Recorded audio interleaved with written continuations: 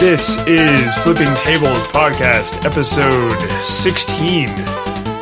I am David Lyons, one of your hosts. I'm Michael Edwards, the other angry host. And I think we couldn't really call ourselves a tech podcast if we didn't spend at least some time talking about how Apple is doomed since they had WWDC yesterday, right? Correct. So this is, I feel like, because obviously we couldn't have waited 24 entire hours to talk about this. So we've talked about this a little bit, and I feel like a little bit of the opposite is happening because recent WWDCs have been, just for anybody who's listening who doesn't know, that's the Apple Worldwide Developer Conference, right? So this is their Google Focus I/O. on the word developer. Yes, developer. In the past years, it's been treated as a consumer show, but it's really not. It's a week-long developer show. And they either stream or live blog the keynotes, so consumers were always kind of in on what was going on. And every year it was Apple is doomed because of whatever. No unicorn pad. Yeah, no, some device didn't get revealed, something didn't happen, and that was unacceptable, and the company was doomed. This year felt like the opposite.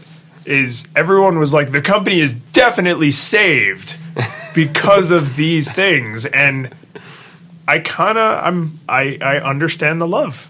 I get it. We're just softly touching the table. No, I mean, I have to say, as the representative of more of the Apple fanboy on the podcast, which I'll accept that label if it's said lovingly and not as like a religious fanatic idiot that the gentle punch in the arm. I gladly admit that I am an Apple enthusiast. I think for the Apple enthusiast, it's a whole lot to be excited about. A lot of Android features we've wanted a long time and pretended that didn't matter until now. Until Apple invented them. Yep. But no, I mean, like, compared to last year with iOS 7, it was like, look at how new it looks. And this year was all like, we're done with changing how it looks for a while. And look at all the awesome stuff we needed. Yes. Well, because it's the right phrase, isn't it? Last year was look at how new it looks. This year is look at how new it works.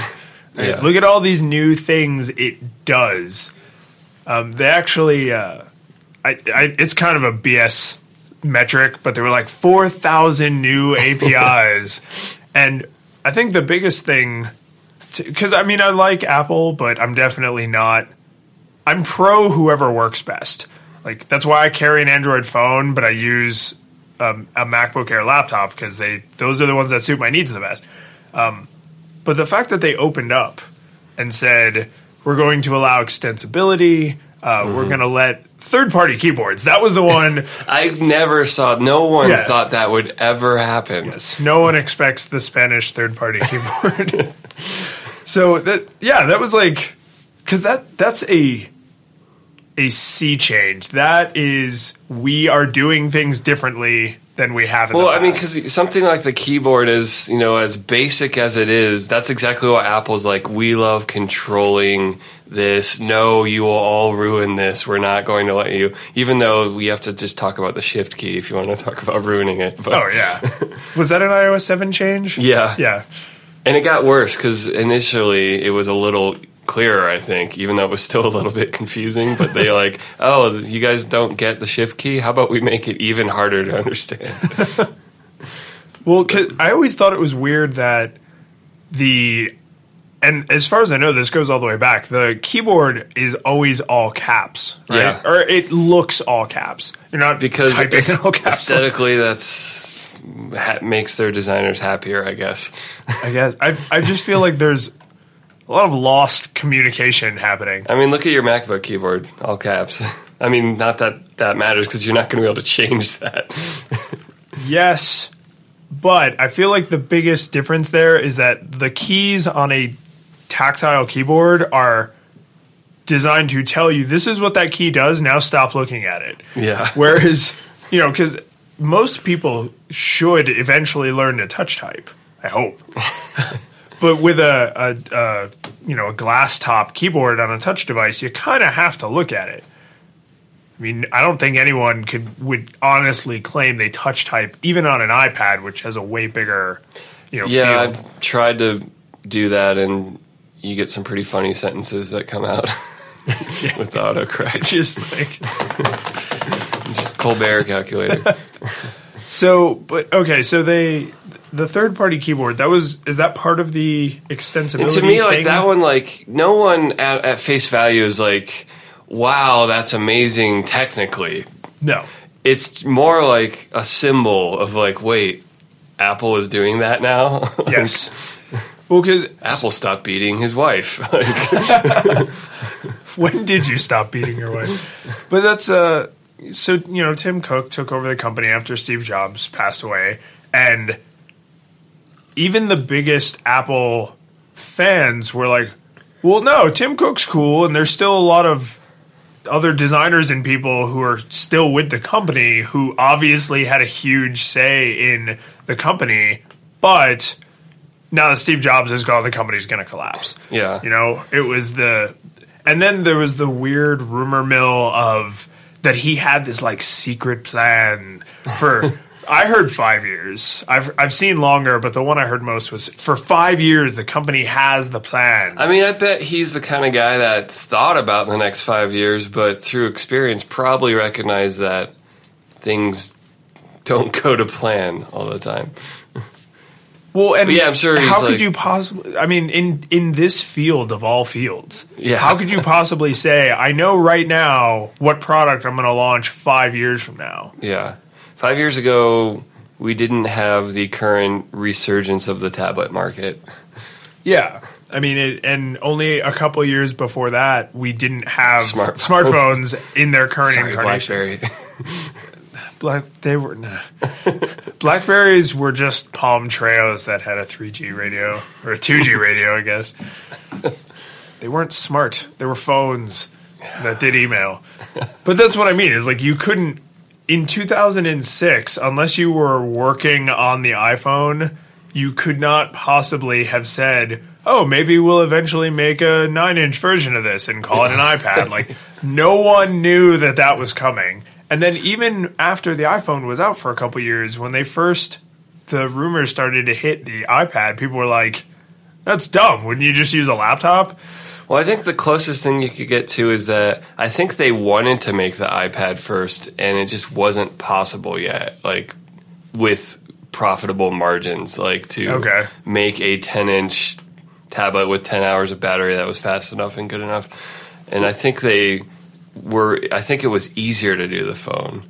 You think there was probably like a social barrier that needed to be crossed because everyone had a crappy Razr flip phone, right? So when they said, "Oh, here's an iPhone instead of your piece of crap Razr flip phone," people were like, "Oh, I would love to have a phone that was awesome." Market acceptance. Yeah, but with an iPad, it's like, here's a thing you don't know that you need, and you have to spend a small fortune on to realize how I mean, we it is. joke now that, like, who needs an iPad? Yeah, I feel there's a place for tablets. It's easier to defend now than it would have been in 2006. Like, oh, yeah. Here's an iPad. Okay. Yeah. No, I mean, I don't consider myself any kind of technology prophet, but I definitely would have been like, I already have a laptop. Why would I want this? That classic, like, gadget enthusiast conflict of that's really cool. I don't need it. That's really cool. And I even feel now like because I have a Nexus 7, which is quite a bit more portable, but it serves very specific purposes. Like, it's not my go-to device really for anything. It's there's my tablet. So instead of reading this article on my phone, since my tablet is within arm's reach. It's like this friend you hang out with every once in a while that you're always happy to see, but it's not your wife. I wouldn't call them and make plans, but when we're at the same restaurant, then it's like, oh, pull your chair over. Yeah. We'll catch up. A happy hour now and then. Poor tablet market. So other than extensibility, what were some of the cool things they announced? I think one of the coolest, a lot of this has an asterisk of we'll see how it works out, admittedly, but they still, I think, manage to inspire a lot of confidence, even though there is that asterisk on everything. But I think the new programming language is really interesting. Swift? Yeah. With its super flat bird logo. So if you're unfamiliar, everything developed for Mac and iOS for the past forever has been Objective-C, which, if you're a new modern hip programmer, is kind of a pain in the ass. Yeah. Yep. There's no managed memory. There's like this halfway automatic resource counter arc thing that like helps you manually manage your memory, but there's all sorts of reasons that are out of my depth of why Objective-C is painful to live on. Well, and it's also just really ugly. Yeah. Because it looks like a low-level language. Because when you need to communicate every little thing to the compiler in excruciating detail, you can't have vague generalities. Yeah, you have to be very explicit all the time with the types of your variables and the way you're sending them, and like sending nils and yeah, exactly. Like so it's not very like friendly, and so that also means you spend half your life chasing down trivial bugs that are easy to trip on in a language that doesn't try to prevent you from doing anything badly. Right.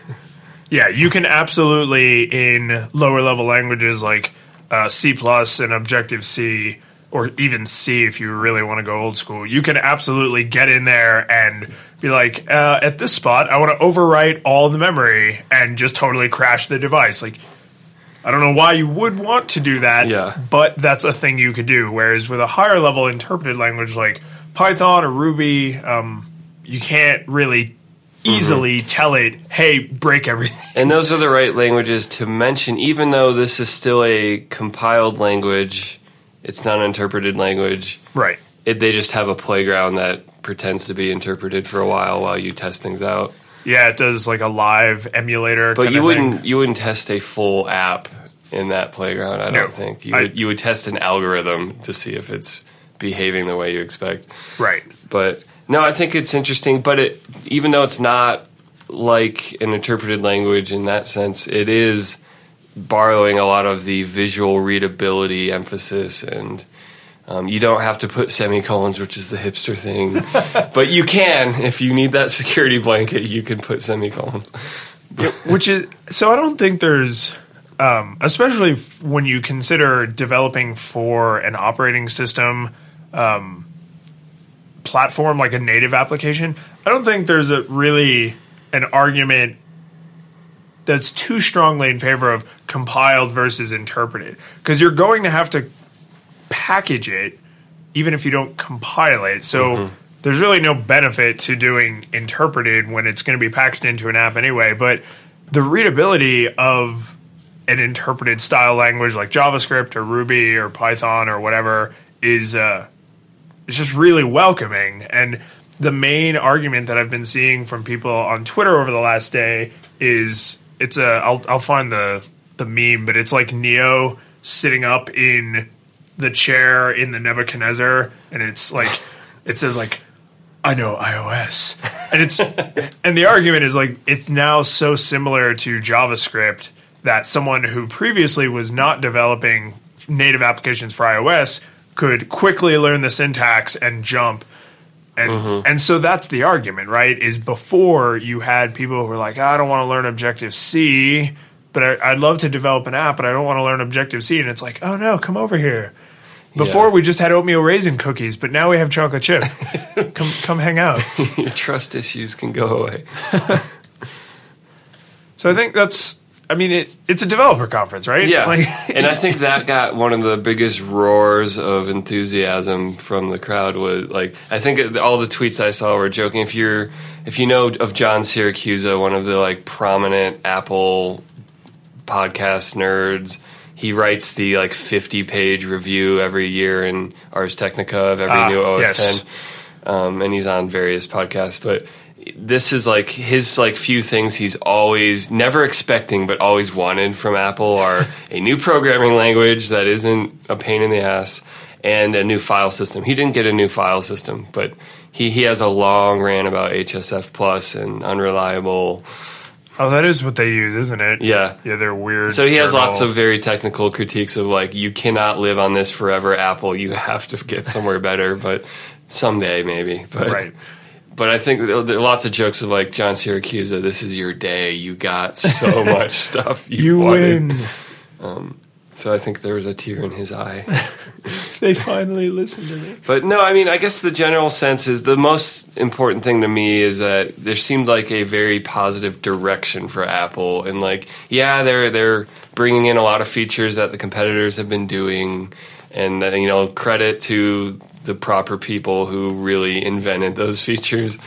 Which isn't always Android. Sometimes it's Palm OS or it's Windows Mobile. It's just those weren't Windows popular Phone. platforms. Well, so people joked about the widgets, and they're like, "Oh, iOS will never have widgets."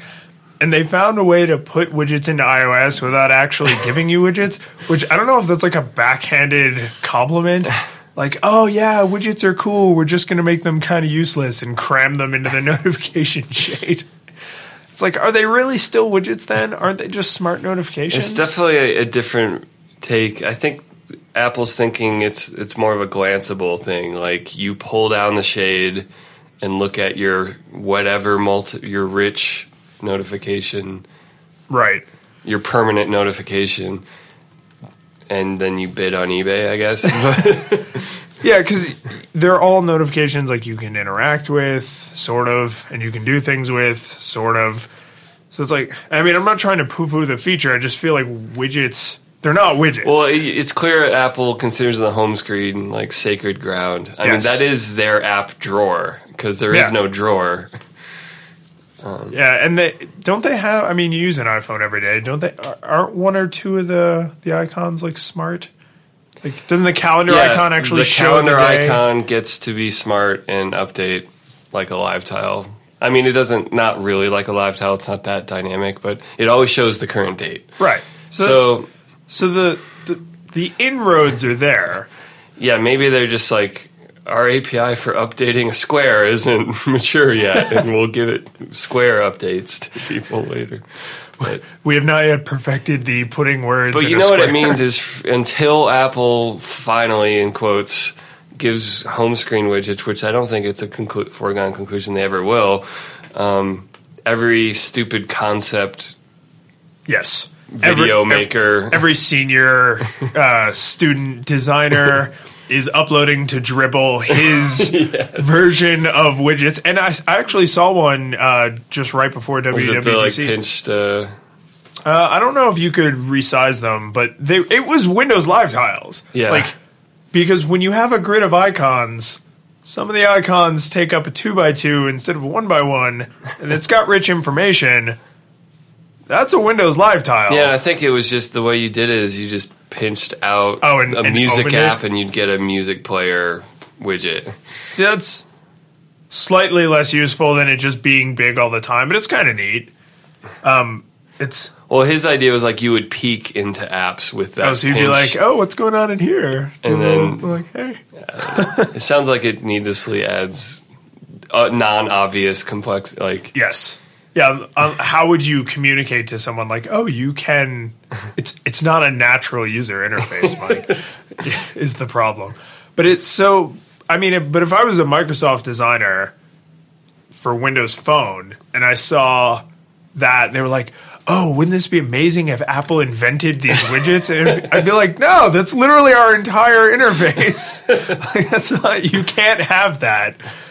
And I mean, I don't want anyone to own, just like I always hate when, as much as I love Android, I do hate the gush of like, we had that first. Yeah. Welcome to the party, guys. Well, especially because, I mean, because in reverse, it's not a good look, no matter who's saying that. It's not. But I mean, it's not always even true. It's like, oh, you mean like a card-based multitasking? Oh, Palm OS had that. And they did really well. And the UI idea has been around forever. The very first mobile Safari had a card interface for the tabs. Really? And like, granted, that's not multitasking, but it's the UI idea of exactly swiping between views. Actually, I don't remember HyperCard that in depth, just because I was like 10 when it was kind of at the peak of its deal. But I've heard people falter back to that, and they're like, well, the card interface was really invented by HyperCard. It's like, no, that's not how that worked at all. If you actually remember what it looked like, it was full screen every time because they were old computers. That's how they worked. It's like, I know you want to give Apple credit for everything. If you're an Apple fanboy, you want to give Microsoft credit for everything. If you're a Microsoft fanboy, but HyperCard, no. And I know that the reason this is a thing is because marketing departments are always so hyperbolic with like the most advanced operating system ever and innovative and blah, blah, blah. But I actually am really sick of the word innovative, and I think it's a Inigo Montoya moment of just like, why does a good feature have to be brand new, number one? Why does it have to be something the world has never seen? And it's probably because marketing departments are always pretending it is, but people just want to pull them down a notch. But why is this obsession with originality? Like, so I think I'm going to grasp wildly here, but I think I have an explanation for that. Plausible deniability. okay. Yes. And you're like, why? How is that related? Because, Michael, because if you didn't, so you're a tech company, let's just say Apple. I'm just a tech company. So if you're just a tech company that's worth like $200 billion and you announce a new feature and you don't claim that it's yours and that you invented it and that it's brand new and that no one else has ever done it, then are you not opening yourself up to copyright and patent lawsuits? Like, you have to go forward acting like I made this. Right? Yeah, I mean, that's on every face of it. I mean, I would believe it's just, even if you just said it's just a marketing, like no one's going to come out and say, our product's all right. I mean, it's got a bunch of stuff everyone else is doing. Certainly. That's cool. I mean, I'd maybe weigh your options. I mean, it's our first try at this feature, so it's probably not even that great yet. Yeah. Maybe wait till next year. I mean, there's no doubt the marketing arm. Like, Apple's never going to come out and be like, the new really, iPhone, you should wait till next year. Is it really any protection to say you invented something? Would it not? Doesn't that just incite people to go, hell no, you didn't? But, I mean, there is definitely the prior art arm of patent reform or patent litigation. Invalidation. Yeah, so if you come to the table and say like, no, we invented this, and then other people are like, no, clearly you didn't, then you'd be like, oh, well, I didn't know about that. I had never seen that. I guess that's like if you a lot of companies have a disclaimer. If you send them ideas, they're like, we are not going to give you credit for anything. If you send us something, it's ours, and you can't send us your idea and then sue us later about it. Did you, when you were a kid and you read Nintendo Power, did you send any Mega Man boss designs to Nintendo Power? No. Do you remember that? No. I must have sent like a half a dozen different. I loved it. But it was the same thing. It was like, if you send this to us, we'll give you like a thumbs up if we use your character, but like that's it. Yeah. Then we own it. And then they got an army of, 5 to 15-year-olds scribbling on graph paper, sending them designs, which is fine, audience participation and all. But I feel like even though there's obviously the marketing side, like there's no debating that, I think plausible deniability for patent litigation has to be part of it. And there's definitely the extension of the marketing where Apple's entire image is, we got here first. Think different. Yes, we do things differently and betterly and more gooderly. Which I have to say, the fact that they say that and then in the same breath say, we don't have to be number one, we never have to be first to market, we just have to be best. And it's like, how can those things are mutually exclusive? How can you possibly be both of those things? And people gobble that crap up. What, being first and best? Being first and improving on the ideas of others. You can't invent a great idea and have copied and improved that same idea. It's one or the other.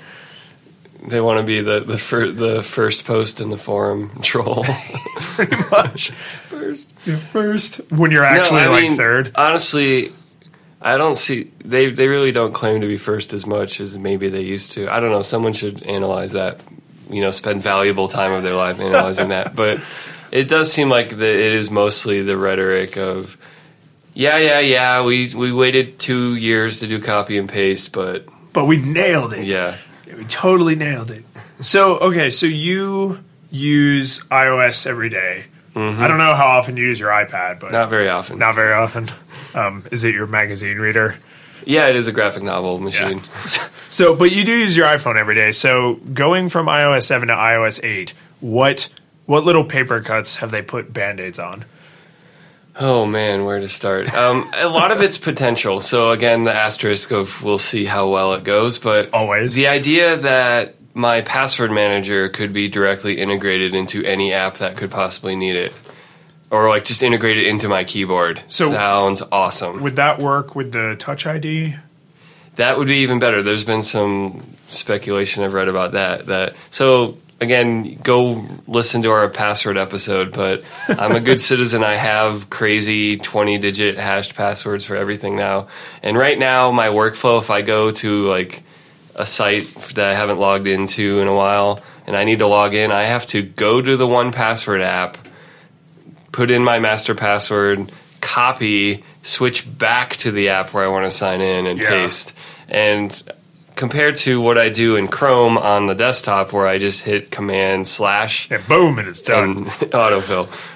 I want that for mobile. And so there's sort of the details matter of whether it's actually possible with what Apple's put in place, but it sounds like 1Password will either be able to just offer itself as an extension in any app, sort of like the Intense, totally exactly like Intense, or maybe they'll roll their own custom keyboard. Maybe it'll be identical to Apple's keyboard in every way except a password button. Which is how LastPass, they don't require you to use their keyboard, thank God, because it's terrible, but they have a LastPass keyboard where you can just be like, ba-boom, and I like the copy-paste version just because a lot of apps and websites don't properly flag the fields. Yeah, and it's putting the address field. And so I prefer to do a partially manual process, but I can totally see now on iOS, every password manager is going to be like keyboard. So that's a pretty big paper cut is when I switched to hard passwords, it really pushed me into... and to be fair, on iOS, a lot of your life is in apps anyway. Almost everything is go to the app version. Right. So a lot of those are sign in once and you're done. So all my Google stuff, Facebook, Twitter, whatever, I signed in once and I don't have to worry about it anymore. So it wasn't like the end of my world that I had to copy and paste out of a separate app. But I'm hoping that becomes not a problem. So what did you get... The way the notifications are going to change. So what did you gain there? Because I know what they showed, and I was like, I thought you could already do that. Yeah. So the biggest changes right now in iOS 7, if you get a notification, there's three kinds. There's three things you can control. You can control what type of notification it is, whether you want nothing, whether you want a banner to just pop down from the top, or whether you want it to, the old style, interrupt what you're doing and pop an alert in front of you. Oh my God, they did used to work that way. Yeah. Oh, those were horrible. You can actually tell every single app, and this is one of the things one of the few things I like about Apple's notification settings is you can tell every app exactly what they're allowed to do when they notify you. So you could have different styles for different apps? Yeah, you can say Gmail's allowed to completely interrupt me whenever and pop in my face, but Spotify, you never get to do anything. Sorry. Shut up. I don't want to hear from you. Or, I want a noise from Outlook, but no badge. Or I want a badge from this app, but nothing else. So you get to just decide for yourself what every app does. Right. What you're gaining here is you can now act on the notifications. So right now the notifications are just shortcuts that take you to the app. Okay, so now when David Lyons tagged you in a picture on Facebook. Yeah, you can like that. You get a summary. Yeah, and now you can like or reply straight without leaving your current app. Right. Or like, so with, say you got a mail notification and you hit reply, it'll like pop open directly to the Compose. Yeah, exactly. Okay. Well, welcome to the party. Yeah, Mike. welcome to 3 years ago, but a very welcome addition of what others have already been doing. No, but that sounds like, that's a paper cut. Yeah, this is one of those things where it's like, yeah, I could just go to the app, but it's like, if I could save 2 taps 100 times a day. What always happens to me is I'm reading an article and having a light conversation with someone. And that's just like constantly leaving my article. Right. And that gets old really fast. So now it can be like, nah, I'm good. Or, yep. Yeah, I think Kevin Purdy calls those, 10-4 notifications, where it's like, I don't need to contribute anything to it. It's just like, yeah, okay. So it's like, if you get an SMS that says like, have a great day, it's like, I don't need to do anything with that. I just need it to be like, oh, okay, go away now. Thanks, but go away now. Some grunt response. Yeah. So that as a way off, like that's why I'm looking forward to Android Wear, because a lot of notifications I get, I would love to just look down at my wrist and be like, and then go back to my life instead of being like, my phone vibrated and I don't know what that means, so I gotta take my phone out. I didn't think just like basic email triage, like just like archive. Yeah. Good to know, archive. Yeah, copy that. Yeah, exactly. And actually, so with the vibrate thing or ringtone, some people are like, well, you just have a custom ringtone for everything. Like, custom vibration pattern for everything. Yeah, that to me, I don't know anyone who actually does that. Just Morse code of every. Yeah, I guess maybe I would consider setting up a custom ringtone and vibration pattern for like Susan. So it's like, if my wife needs to get in touch with me in an emergency, my phone, if she texts me like 911, then maybe that would make my phone flip out. Like it rings and it vibrates nonstop. And there's some of that in iOS already of like, you can set up certain people as VIPs.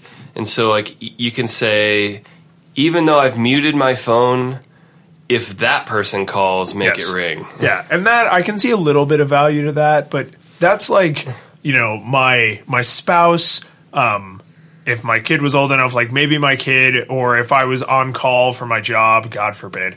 But, like if the servers rely on me, then maybe, I would set something like that up. But people are like, oh, you can just customize every notification. It's like, I don't want to do that. I want them to just be useful on their own. Yeah.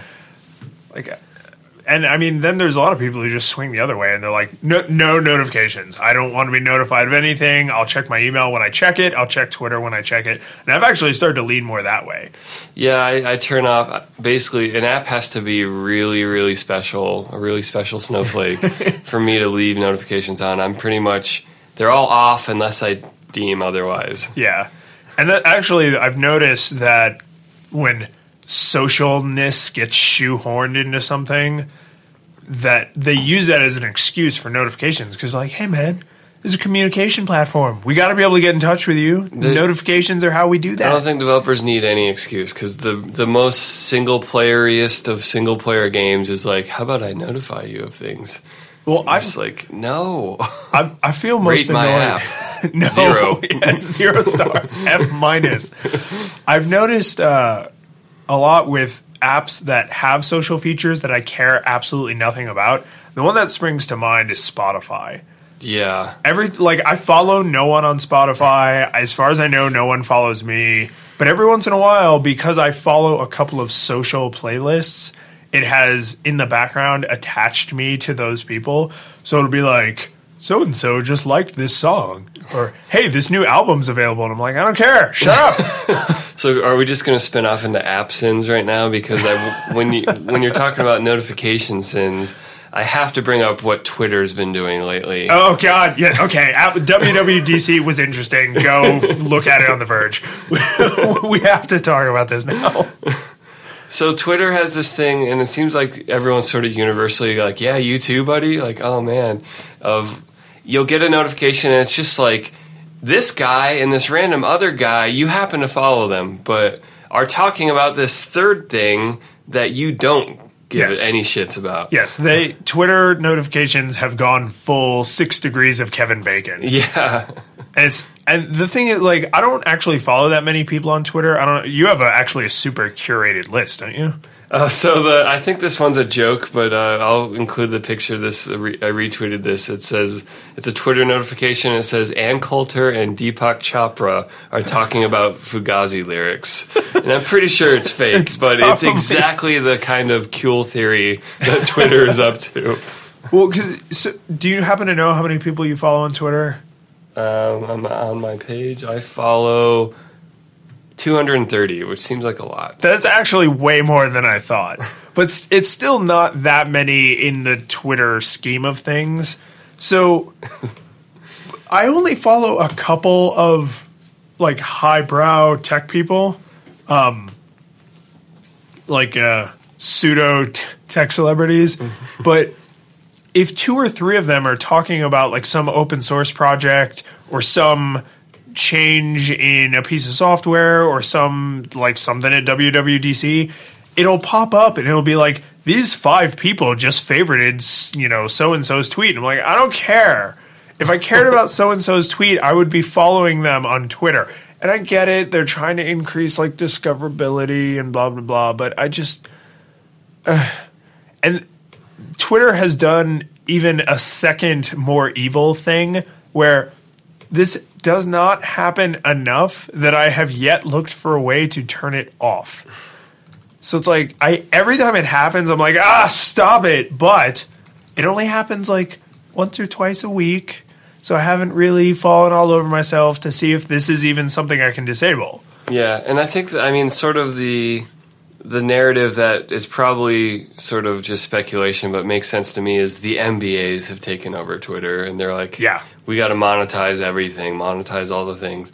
And I believe it, but I mean, the way they've dealt with their APIs. I just put in an Imager rehost of that.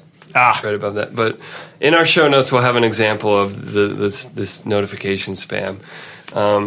But it does seem, do you remember the Dick Bar from like a year or 2 ago? I do not. So basically everyone... Oh, yes. Sorry. That, like, out of context, like, my head was in another place, and I was just like, where is this? Do you remember the Dick Bar? That great Dick Bar we went to? No. For those who don't remember, Twitter knows that everyone loves their poll to refresh. Yes. And what they apparently didn't realize is how sacred ground that is. When I poll to refresh, I don't want to see crap. Yeah. Yep. I want to see my new stuff. And so they added in when you... is that the title? I think, do you remember the Dick Bar? Okay. Good. So when you would poll to refresh in Twitter's app, it would show you promoted tweets or promoted content. Which I think was live for about 42 seconds. Because immediately the trending hashtag was Dick Bar. And it was just like, this is a PR disaster. Yeah. I'm really hesitant to search for that hashtag on Twitter, but I think I have to try. I have to go into that. There's a Marco Arment article, why the Dick Bar is offensive. Oh, yeah, throw that in, because who knows what I'll actually come up with on Twitter. Nothing good. They called it the Quick Bar. That's why the Dick Bar became the... I feel so bad for branding and marketing people who have to, the engineers come to them and say, oh, hey, we're going to do this new thing. And the marketing people are thinking like, we know people are going to hate this. And now we have to name it in a way that doesn't open it up to harassment. I think it's got to be the opposite, though. I don't think the engineering people are sitting around like, how can we ruin this thing I love? It's the marketing people are like, we got to sell ads. We're in charge now. Go tell the engineers you have to make this. We have this great idea for a Quick Bar. Yeah, and the engineers are probably right. like, Don't make us code the dick bar. So maybe the first person to call that was an engineer from Twitter with an anonymous account who was like, my only way of trying to get this killed. yeah, I can make this terrible for everyone. So this is the spammy thing that Twitter's doing is there's the so-and-so are talking about this, and they also do so-and-so is following so-and-so, which I feel like that's very Facebook-y. Because that's Twitter's people you may know. Mm-hmm. And it's like on... in a place you didn't ask for it. A place that's supposed to be, here's something that's important and happened to you. Yeah. And I don't know, I think the thing that's so offensive about all this is it's sort of against the whole idea of Twitter is you selected the things you wanted to see. And anytime Twitter is like, well, what if we shove something you didn't ask for down your throat? Yeah. It's like, it's kind of against the entire soul of what your product is supposed to be. Yes. And I mean, it had to go this way because they were like, what if we launch this product that's really simple and works really well and we have absolutely no way to make money off of it? Yeah. How about that? And for those who think, like, why can't we have nice things? Well, I just have to point at app.net and say, like, no one wants to pay for this. Nope. Everyone wants it for free. Yep. So. Yeah, I mean, every time somebody complains about ads on Facebook, you remember a couple years ago, it was like every other month, there was this rumor that Facebook was going to start charging. There was going to be like premium Facebook. Is this just like the old AOL forward spam? Yeah, I mean, the exact same kind of... Instant Messenger is going to cost money soon. Exactly. But the thing is, at least Instant Messenger is like SMS. The overhead to power that is so trivial that it's like they don't even care. They don't even notice that they're wasting CPU cycles on this. But Facebook is like a really heavy application, and because they keep pushing photos more and more, it's getting heavier. So it's believable that they would be like, you know what, we'll turn off all your ads for $50 a year. $50 a year, no ads, or $5 a month, or $100 a year, or whatever. Like it's a business strategy that would fail miserably, but there's at least logic to it. But with Twitter, it's like, I don't know how they're ever going to make this work. Like, eventually, doesn't the VC have to run out and they have to just be like, we're done, it's done? It has to get pretty ugly, just pretty fast, of just like 50% of your stream is now ads. Well, because I feel like if you ever actually look at the numbers, Twitter does not have nearly as many users as people think. A lot of those users are dead. A lot of those users are brands and fake accounts that are bots. So, like news networks and brands and stuff, TV shows, those kinds of things, they act like Twitter is this mega popular communication channel, and it's kind of not. It's cool. I like Twitter. I would be sad if it went away. But if they came to me and said, how much are you willing to pay for Twitter, they would probably not be happy with the amount of money I would put on it. Yeah. I would do like $1 a month. In units of beats. How many? How many 3 billions? How many Beats audios? None Beats audios. I would do $1, like Pandora style, like $1 a month, turn off ads. Yeah. Here, I would pay probably, $12 a year. But there's plenty of services that they're not, I wouldn't say Twitter's important to anything for me, like mission critical. No. But I like it enough that I probably would consider paying $10 a year to just be ad free. Sure. And I mean, so let's just pretend for a second that half of their customers were willing to do that. So they have like 50 million registered users, something like that. So 25, that'd be $250 million. That's probably not enough by a long shot. Yeah. Especially because they keep... But you know what that would mean is the non-paying... every incentive would be to start spamming the hell out of the ones that weren't. And So it would just turn into Ad Nightmare Universe. Yeah, it'd be like for the people $10, who don't pay. $10, and that might just kill their user base even faster. But yeah, I mean, I do not envy the people who have to solve this problem. This is a hard problem. We gave something to someone for free that they can live without. How do we now get them to pay for it? Like, if heroin wasn't addictive, drug dealers would probably not give you the first taste for free, right? So, like, I would be bummed if Twitter went away, but I wouldn't be heartbroken. Yeah, the whole microblogging thing is kind of... Is it like instant messenger now? It's just like it's going to be this thing you can do in 800 different ways that doesn't need to be one monolithic thing, or... Yeah, I mean, I feel like every social network has their culture. Like, the kind of thing I post to Twitter and the kind of thing I post to Google Plus frequently overlap, but not always. Well, it's interesting you bring up culture, because I think the one community that I think is especially suited to Twitter... I mean, there may be others too, but comedians, because brevity is the soul of wit, and so tweets lend themselves to short jokes in a way you would not do that as much or as successfully on Facebook or Google+. It's true. Like, I don't see a lot of short one-liners, unless it's an image or multimedia on Google+. True. So, wild proclamation. If and when Twitter dies, it goes... to the comedians the way MySpace went to musicians. So it never truly dies. It just becomes like, I want to know what this comedian is up to, so I go to Twitter. Yeah. And I mean, actually, several of the accounts I follow on Twitter are just like, they're basically glorified notifications. Like, I follow the RSS feed.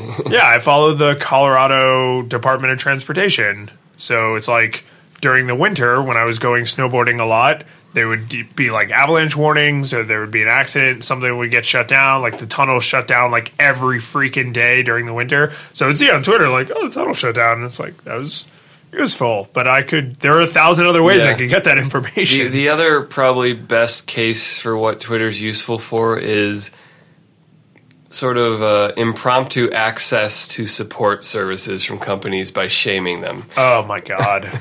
That so when that is so useful. So yesterday an RTD bus completely just roared by with no intention of like actually serving the customers waiting. Can I link to that conversation? It was a public conversation. Yeah. And so I tweeted at RTD the ride or whatever their Twitter account is and said, so a 15 bus just blew past me and didn't stop. And they actually, to their, I mean, I don't know if anything will come of it internally to the organization, but to their credit, they replied and said, very sorry to hear that. What route were you on? We'd like to follow up on this. And that's a very good PR move when someone complains very publicly about your bad service. Yeah, because even if absolutely nothing comes of it, then they at least made you feel better, which is kind of what PR is all about. It's like they can't go back in time and they can't send you a private bus. Like there's a limit to what they can do. I'm sure they're not going to like fire anybody. No. But I could imagine if, and probably one tweet isn't going to do a damn thing, but if like every single day or on this particular guy's route, there's like tweets every single day of like, what the hell, man? Right. Like, yeah, because they know the time of day it happened and the place. Eventually there would just be a very smelly pattern of like, yeah, this guy's toxic to our ratings. Right. I've used it with Comcast a couple times. I can't. Comcast. Yeah. It's always terrible. But I have done and I've tried to be aware, like, I don't want to just go on Twitter and be like, you know, F these effing.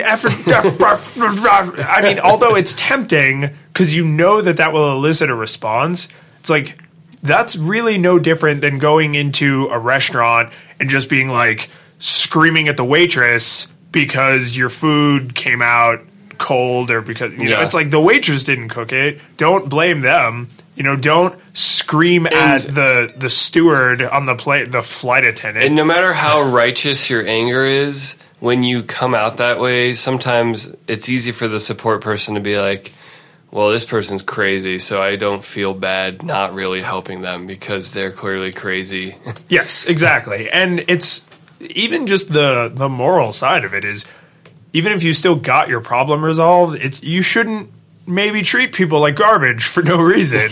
Like, you're frustrated. There's that, not treating people like garbage for no reason. Yeah, I mean, you're frustrated. I've been frustrated. We kind of have a podcast around the theme of being frustrated. But it's still like, I don't think it's beneficial to... If you're going to tear into someone, you should at least tear directly into the person who wronged you, not to the person who's trying to make up for the person who wronged you. Yeah. It's like...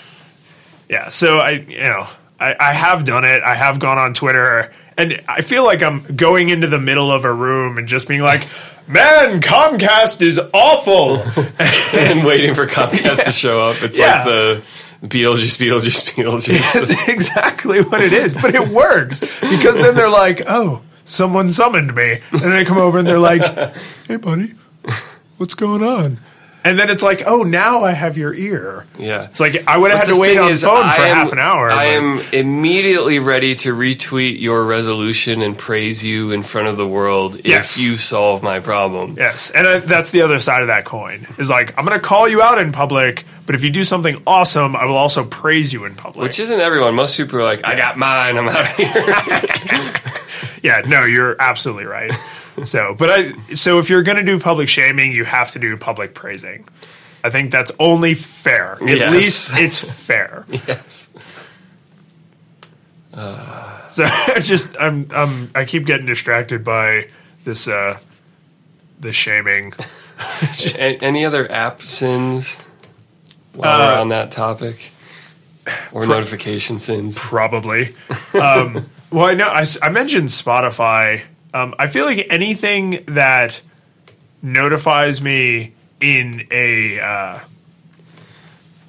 naggy way, and I say naggy because, like, with Twitter, they're not annoying me to the point where I've looked how to turn it off. I'm going to now because now I'm like hot about it. But if we hadn't discussed this, I would have just been like, like, I realized I still was getting this spam newsletter that I don't remember ever signing up for, but it comes like so intermittently that I'm just like, delete. And then finally, just like a week ago, I was like, why have I not unsubscribed from this? I've never ever read this. I don't know where it's coming from, but it was just like, oh, hey man, do you want to read? Oh, you don't? Oh, okay. I'm sorry. I'll bother you in a month. But it was like, if I got it every day, then I would have been like, this is bullshit. And I would have turned it off right away or unsubscribed right away. But because it came, it's like, and I know they know. Yeah. Like, research goes into time of day you tweet, time of day you send newsletters, frequency you repost stuff. It's different for different networks because different networks have different high volume times, and I'm sure that same kind of research has gone into notifications. How could it not? It's another spam channel.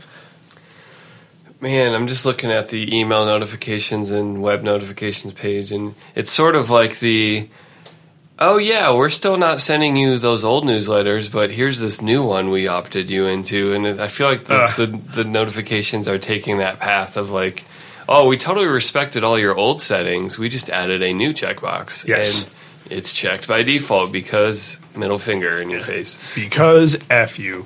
And so do you think that's are notifications going to, or have they already supplanted email? I turn off email notifications at every opportunity I get. I don't want email that's just someone touched your shoe on this social network. I had to struggle not to say something that sounded really nasty. You couldn't have just gone with like any of the known established. Like, nope. No? Okay. But I feel like that's, the web is, internet access is growing way more over mobile than it is on desktop. Like, we know this. Yeah, I mean, I imagine a lot of nations that never had a strong personal computer ownership are just going to leapfrog that and go straight to mobile. I mean, many of them sort of have. Right. Like, these people are never going to buy an iMac or a Dell for their home, they're just buying smartphones, and then maybe they'll grow up to something. Right. So that sounds like marketers and SEO gurus and all that other nonsense, they're going to not see email as the way to reach those people, whether it is or not. But it seems like they're going to be like, oh, well, if we can get them to install this app, then we can bombard the crap out of them with custom notifications. See, that's like the formula is, if we can get them to X, then we can bombard them. And I'm just like, that whole bombard thing? That's, maybe don't do that. Like, you make me swear off your brand when you do that. Like, I will get so annoyed that I associate you as being bad people. Yeah. No, it's so that's the bad people is probably the right term. Like, it's just like I know you're not trying to kill me or steal my things, but I feel like you are actively trying to harm and degrade my quality of life. Well, like, you so clearly care so little about my experience using your service that you're willing to constantly, like, take this megaphone and, like, I'm trying to focus on enjoying whatever it is, and you're just like, hey, buddy, how you doing? Did you know this? Now I just want to go turn all my notifications off and just be like, you know what, I'll get to my email when I get to it. I do have a blog post about that I will put in the show notes. Look at that. See, now that is some SEO guru shit right there. You're like, oh, I just happen to have this channel to advertise my By the way. So I noticed you're a big music guy. You're a musician. Just a music person. Just a music. You're a composer of musics as well as a consumer of musics, and you use iDevices. So that means that for at least part of history, you have had to suffer the nightmare of iTunes. And for a while, that was it. If you used an iDevice, you had to use iTunes. With the iPod, for a long time, you had to use iTunes. Now you can, like, kind of get around it. It's kind of a pain. Yeah. And then with the original iPhone, you needed it to sync apps and stuff till they did wireless syncing. Yeah. It didn't used to be a nightmare back when the whole idea of the computer being your digital hub actually made sense. Like, when it was like, yeah, these portable devices don't have Wi-Fi. They don't have data plans. Their storage takes some management, and it's easier to do that with a keyboard and mouse. Like, there was a time where it's like iTunes wasn't the evil bastard, bloated, fat bastard of software where it was like, yeah, I set up all my playlists with a computer that makes it easy to search and do this. Right. And, I have a smart playlist that's like, grab only sad songs from 2009 that start with the letter S, and you could do that kind of smart playlist and then just say, sync that shit. Right. But that era quickly gave way to, I'm out on the go, and I'm like, I want to hear this song now. Right. Yeah, it's like, what do you mean I have to and as soon as have prepared this ahead of time? And as soon as that wasn't we're living in the future, and it was like a reasonable, like, yeah, we all have these Wi-Fi-like speeds everywhere. Yes. Then why not just store it in the cloud and say, yeah, I'll play that one. So I have to make this incredibly nerdy reference. So in D&D, yes, this is happening. In D&D, spellcasters have to prepare their spells ahead of time, which means you have to have an idea of what you're getting into so you can prepare the right spells so that you have them available. And then in later versions of D&D, they introduced the Sorcerer, which has a smaller repertoire of spells but has them available all the time. Yeah. And that is exactly how I feel about streaming music. The moment I was like, I don't have to carry around music with me. I don't have to decide what to carry around with me, even though we have more storage than we could ever possibly need. And you still get that choice of having synced stuff offline. Yes. Yeah, these are my favorites or my pinned music or whatever. But yeah, the moment I was like, and like Netflix is the same way. I look at the DVDs on my shelf and I'm like, I have to dust those. But then when I look at Netflix, I'm like, everything I care about and millions of things more I didn't even know existed. And you have that friend that puts DVDs back in the different case when they switch movies, and you end up with this like musical chairs of discs, and you're like, why did you do that? It's like you went into my computer and started renaming, like you switched to Mail and you renamed it Chrome because you were done using Chrome and renamed all my apps. I feel like I've noticed it less with movies in my day-to-day life, and it's games. Because as children, we had cartridge games that you didn't care if they were just sitting out because and it was just cartridge. a generic Nintendo sleeve they went into. Yes, but as soon as we got to disc-based games, when somebody would take, Metal Gear Solid out to play Final Fantasy, and they would just leave Metal Gear Solid just laying there, it's like, it's going to get scratched. It's not a coaster. Will you please put it back in the freaking sleeve? Like, And then they put it in the disc 2 part of Final Fantasy 7. God, unacceptable. And or maybe disc 3, whatever one was upside down would always lose its stickiness, and so the disc would always drop. Yeah, yep. Everyone who played in the disc era knows that feeling of like you open the second section of Final Fantasy VIII, just thunk, and just the disc has fallen. Yeah, you just got the old PS1 black discs staring up at you. And you're always worried it's going to like slip down into the crack as you're opening the hinge, and that's going to scratch it there. Yeah, and then some of my friends may remember when they came to my house and we would play video games. They got like freaking concierge video game service because I'd be like, no. I'll switch it. You just stay right there, enjoy your cold beverage. I will go to the PlayStation and switch the disc. I'll get you a controller. Do you need a massage? How are you feeling right now? Don't touch my games. I didn't have a whole lot of games. I couldn't run the risk of them just throwing them about all willy-nilly. I just had like this horrible like Vietnam flashback to watching people because...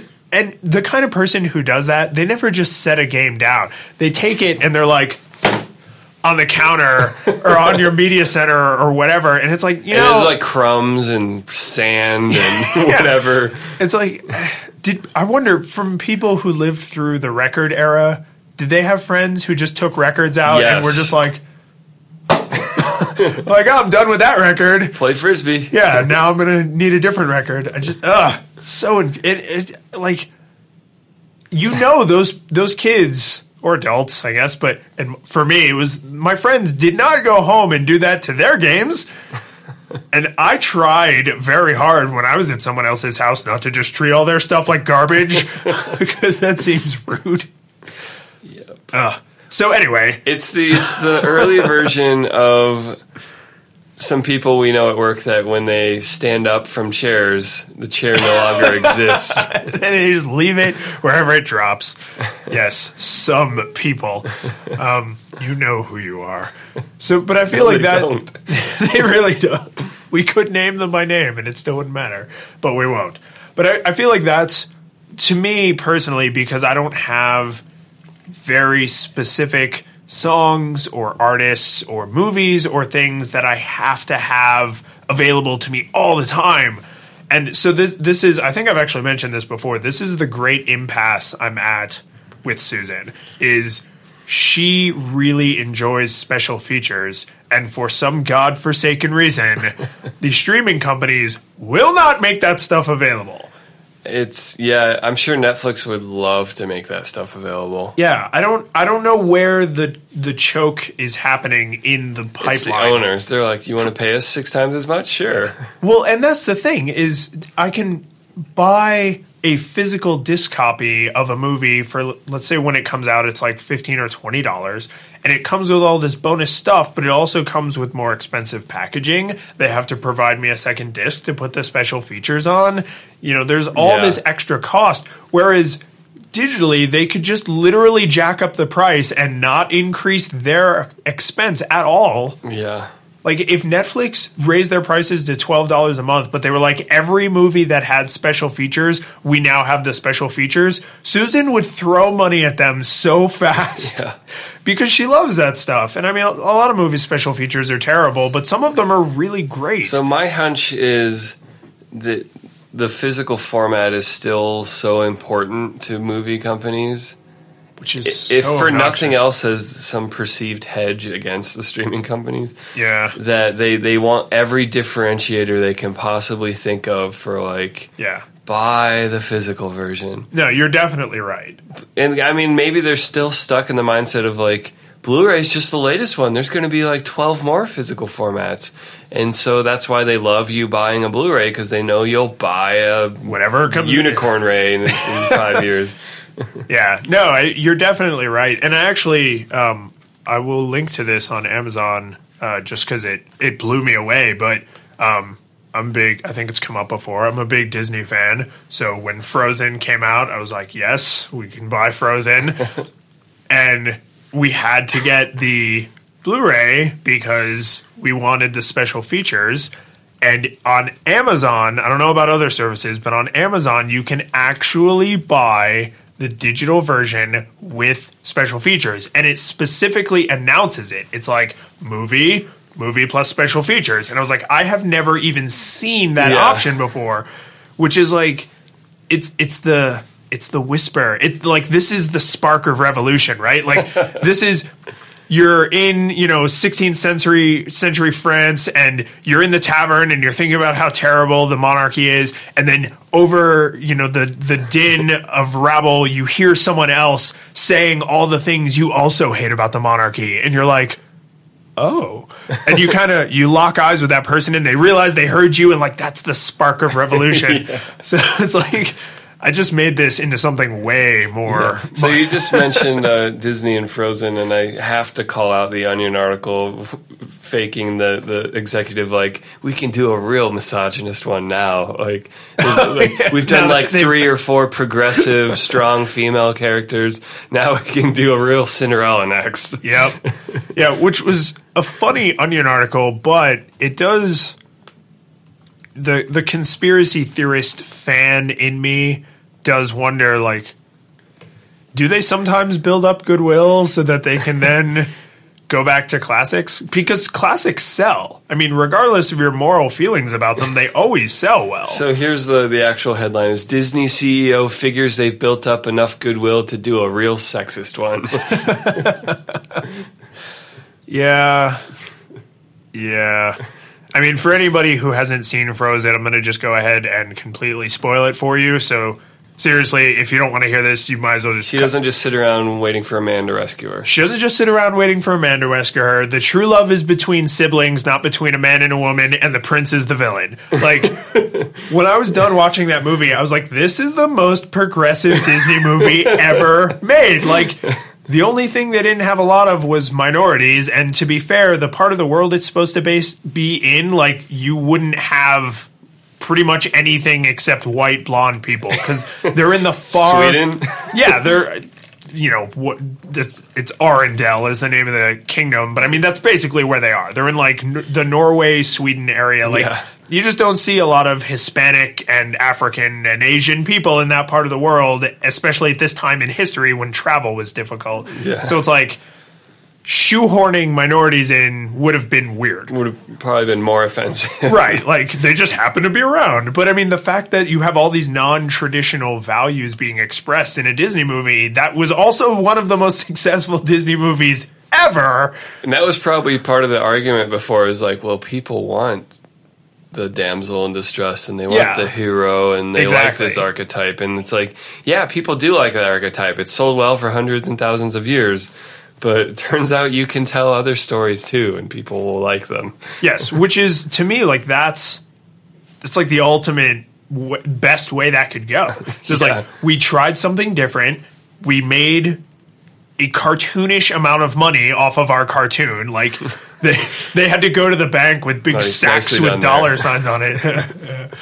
Right? But I mean, like, that's awesome, because then it incentivizes them to try new things and to maybe have, like, homosexual characters or transgender characters, like, things they never would have touched before. And I think it's fair to say this is actually the way that industry thinks. Like, they really, the people that produce films really do say things like, well, you can't have a female lead if there's no man. Yes. They, like, very simple, there's no context needed, like, oh, there's just a female lead? Nope. Yeah. Or, like, where's the love interest?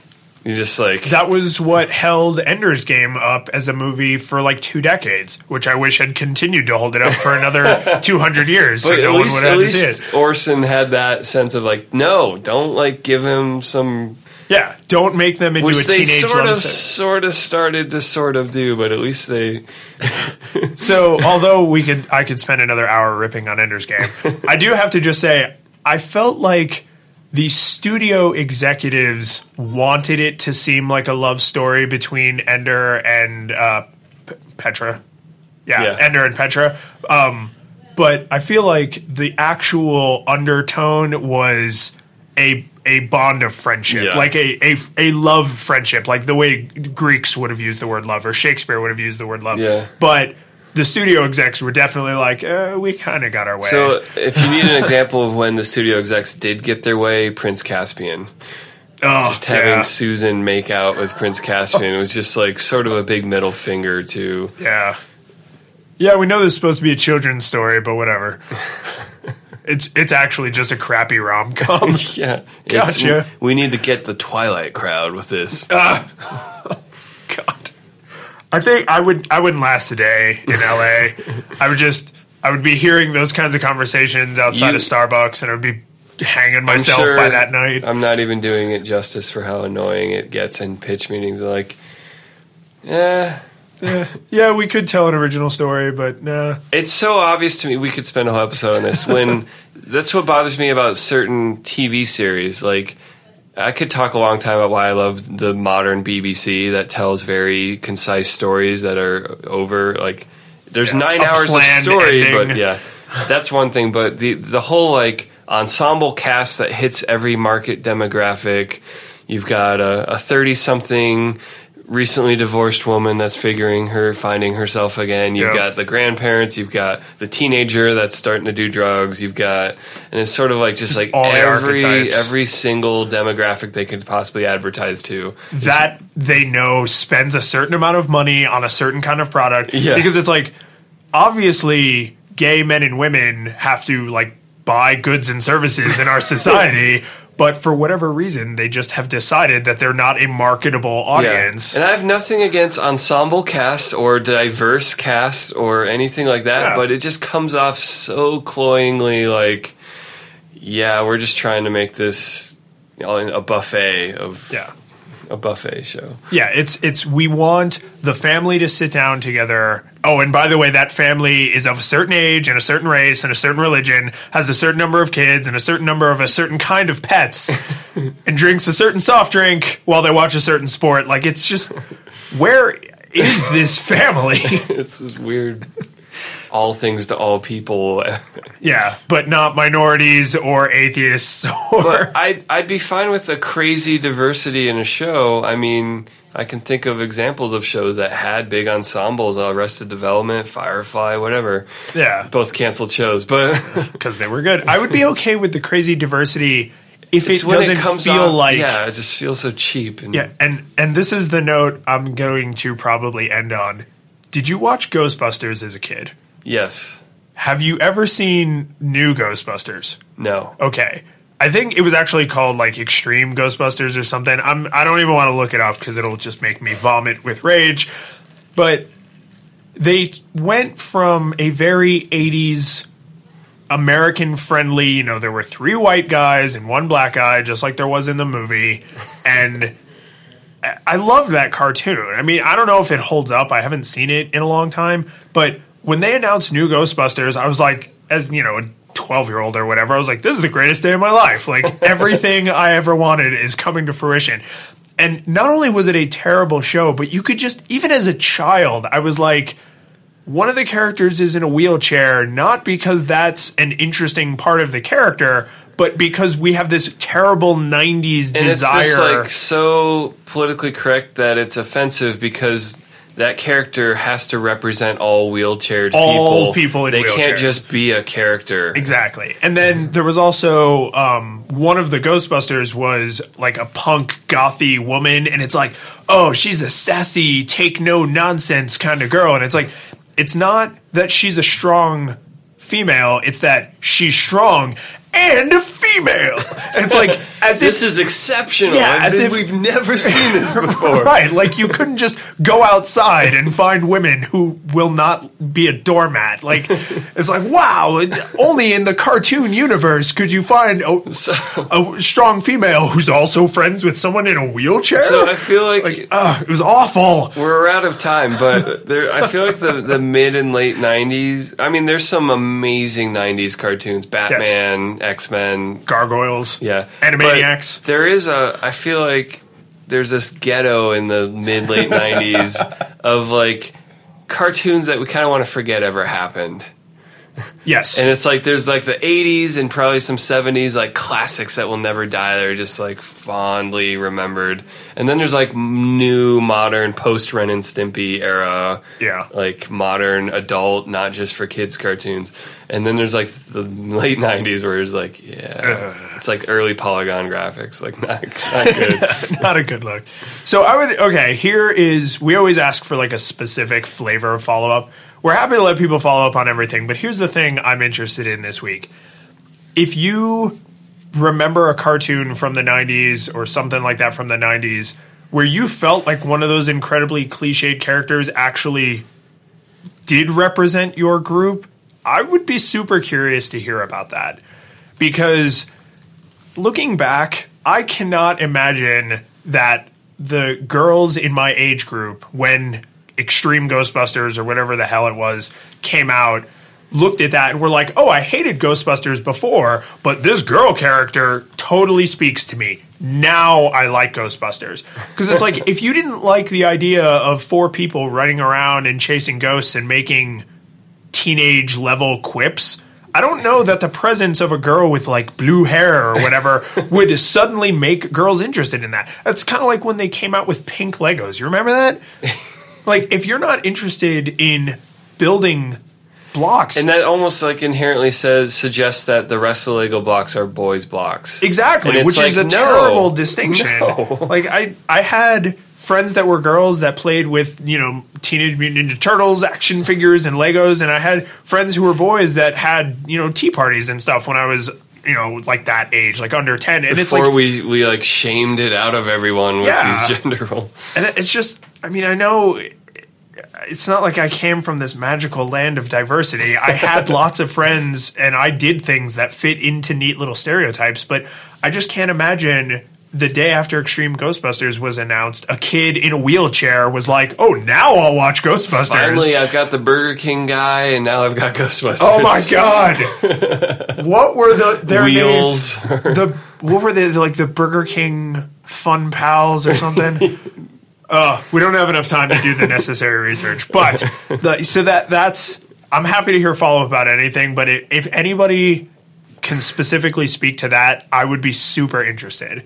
Right. Like, did Wheels make you eat at Burger King? Did the character from Ghostbusters make you say like, "Oh my God"? Now Did the hyperventilating wheelchair kid from Malcolm in the Middle give you an identity? Yeah, is that why you thought Malcolm in the Middle was a good show? That would just, I just can't imagine it working. It just seems like, terrible. So, Mike, where can people find you on the interwebs? Find me at M Edwards Music on Twitter or pseudomichael.com on the web. People can find me at Lions in Beta on Twitter, lionsinbeta.com, my website. And these show notes are flippingtablespodcast.com/016. Yeah, so give us some follow-up about any of this, or I figure I didn't quite get exactly what your question was about the cartoons. If you want to write that at the end of the show notes, so yeah, I'll visibly have that there. I'll definitely throw that in there. And that can come up, blog comments, Twitter, wherever. But I just don't believe it. I don't believe this person exists that says like, no little kid was like, oh, finally, Ghostbusters speaks to me. It's just, sorry. And if you're out there, please tell me. Expand my worldview. All right. So, good. We will see you all next week.